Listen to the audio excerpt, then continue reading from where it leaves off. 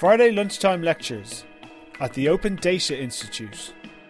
This week, Judith Stanton, founder of Atomic Data Labs, explores the challenges and moral questions surrounding the rise in personal health devices, and how the data that they generate could be used to personalise healthcare.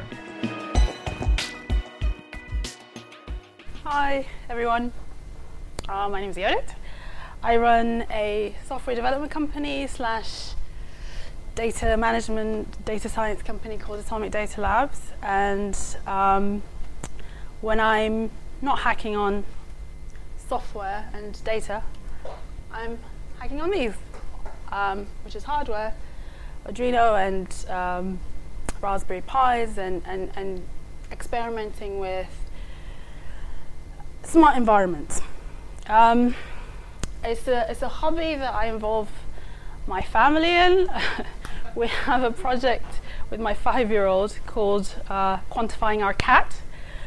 We've switched the cat collar to a wearable sensor, so we most nights track what are the adventures of the cat, and sometimes she drops out of Wi-Fi range, but we're trying to fix that as well. Gives a whole new meaning to like pet project.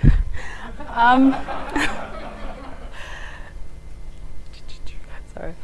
And out of all of this has come out OpenSensors.io, which is kind of a project of a side project over the last 6 months.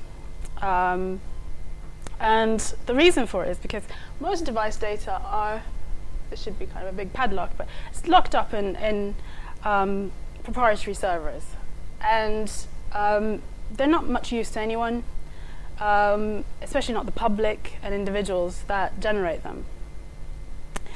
And when the data is actually open data, there's a few council level open data for pollution and so on, but they're in CSV files and they're published usually months after the event, and it's no use for application builders and for developers, and they're actually very hard to access.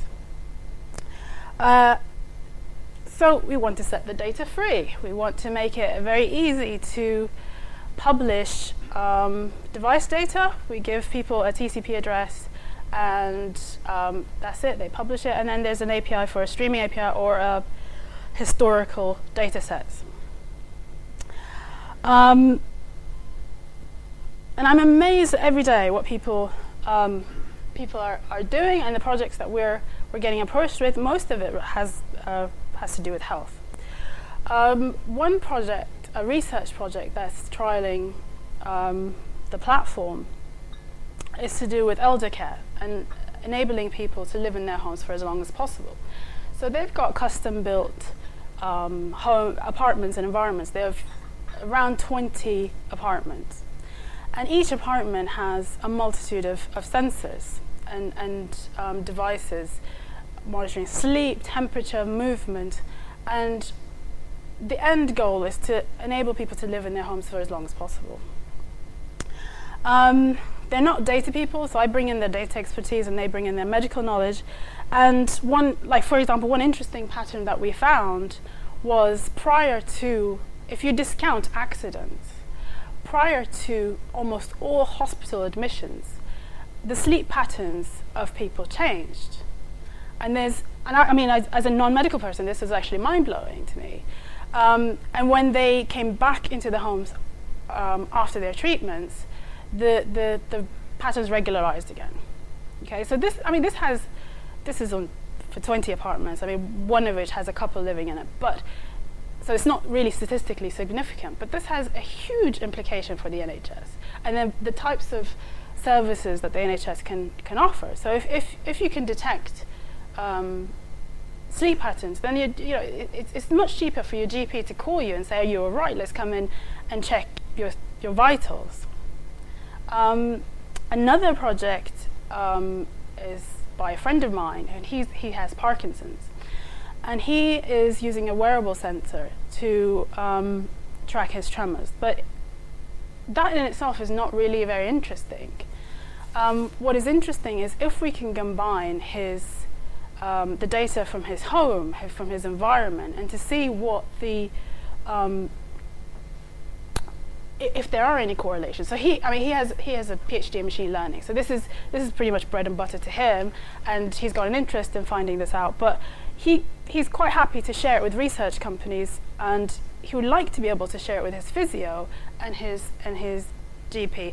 Maybe not all the data with his GP, but at least when it comes out of certain thresholds.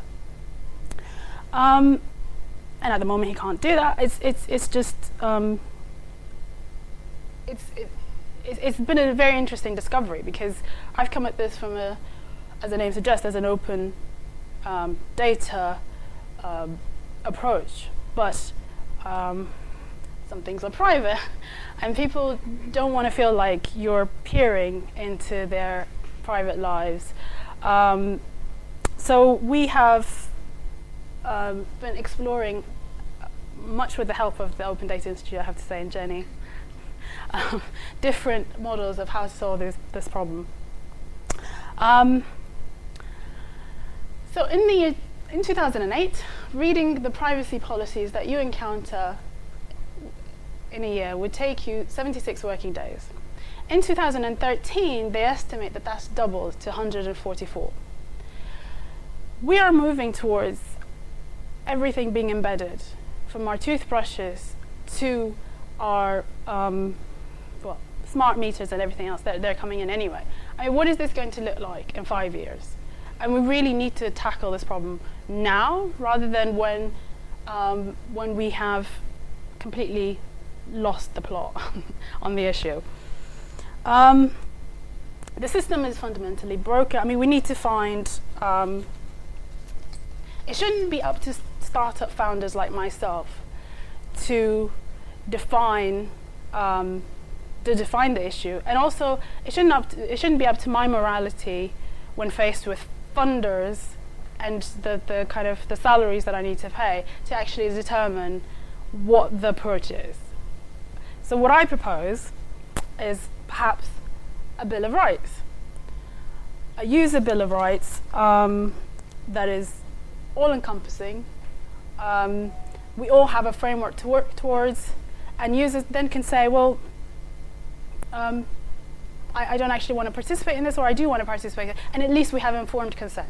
And we can't pretend that people reading, on average, terms and conditions has 4,000 words. You know, we all know that nobody reads this stuff, but we are inferring consent from this. So this is an open question. Should we have the Bill of Rights? And I would really like you guys to give me a bit of feedback. Another proposal is perhaps a code of conduct for data scientists. Actually, I can't take credit for this because Bruce, I don't know if he's here, but Bruce from Mastodon C proposed this, and I really, really like the idea of this. So if we take the example of the Association of Social Anthropologists of the UK, they have a very clear ethics guideline and how you deal with people, groups, and their data. And this is the link to their ethics guide, but I'll read some snippets. But I really recommend for any wannabe data scientist that they read these ethics. So it goes, one aspect is protecting research participants and honoring trust. Avoiding unnecessary intrusion. I'm looking at you, marketing companies. If just because you can infer my sexuality or any other data from my Facebook account doesn't mean you should, and doesn't mean that you have a right to, even though there's some sort of inferred consent. Negotiating consent and making clear consent guides. Rights to confidentiality and anonymity. And there's a line here that says, care should be taken not to infringe upon the private space of an individual or a group. And I think this should be applied to most stats and machine learning courses. As we're processing tons and tons of individual data, this should really kind of, there should be a framework. So I believe that data should be treated as property, So open data is communal, just like our parks. We can all use them, we can all enjoy them and extend them, but some is private.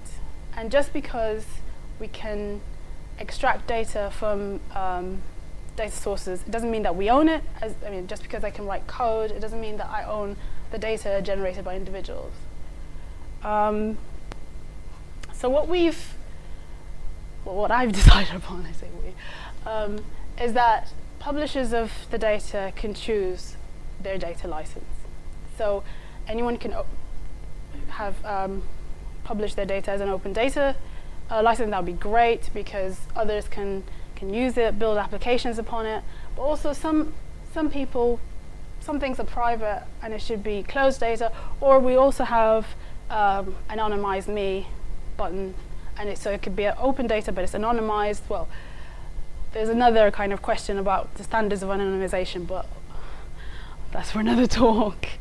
So I'd like to think, I'd like to hear what you think, and if you think that I'm missing another vital component, please let me know. The whole thing is in a state of flux at the moment, but it'd be great to have a conversation about the whole issue, and that's it.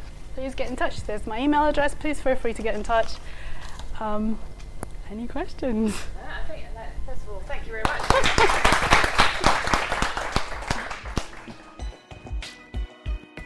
You've been listening to a Friday lunchtime lecture brought to you by the Open Data Institute.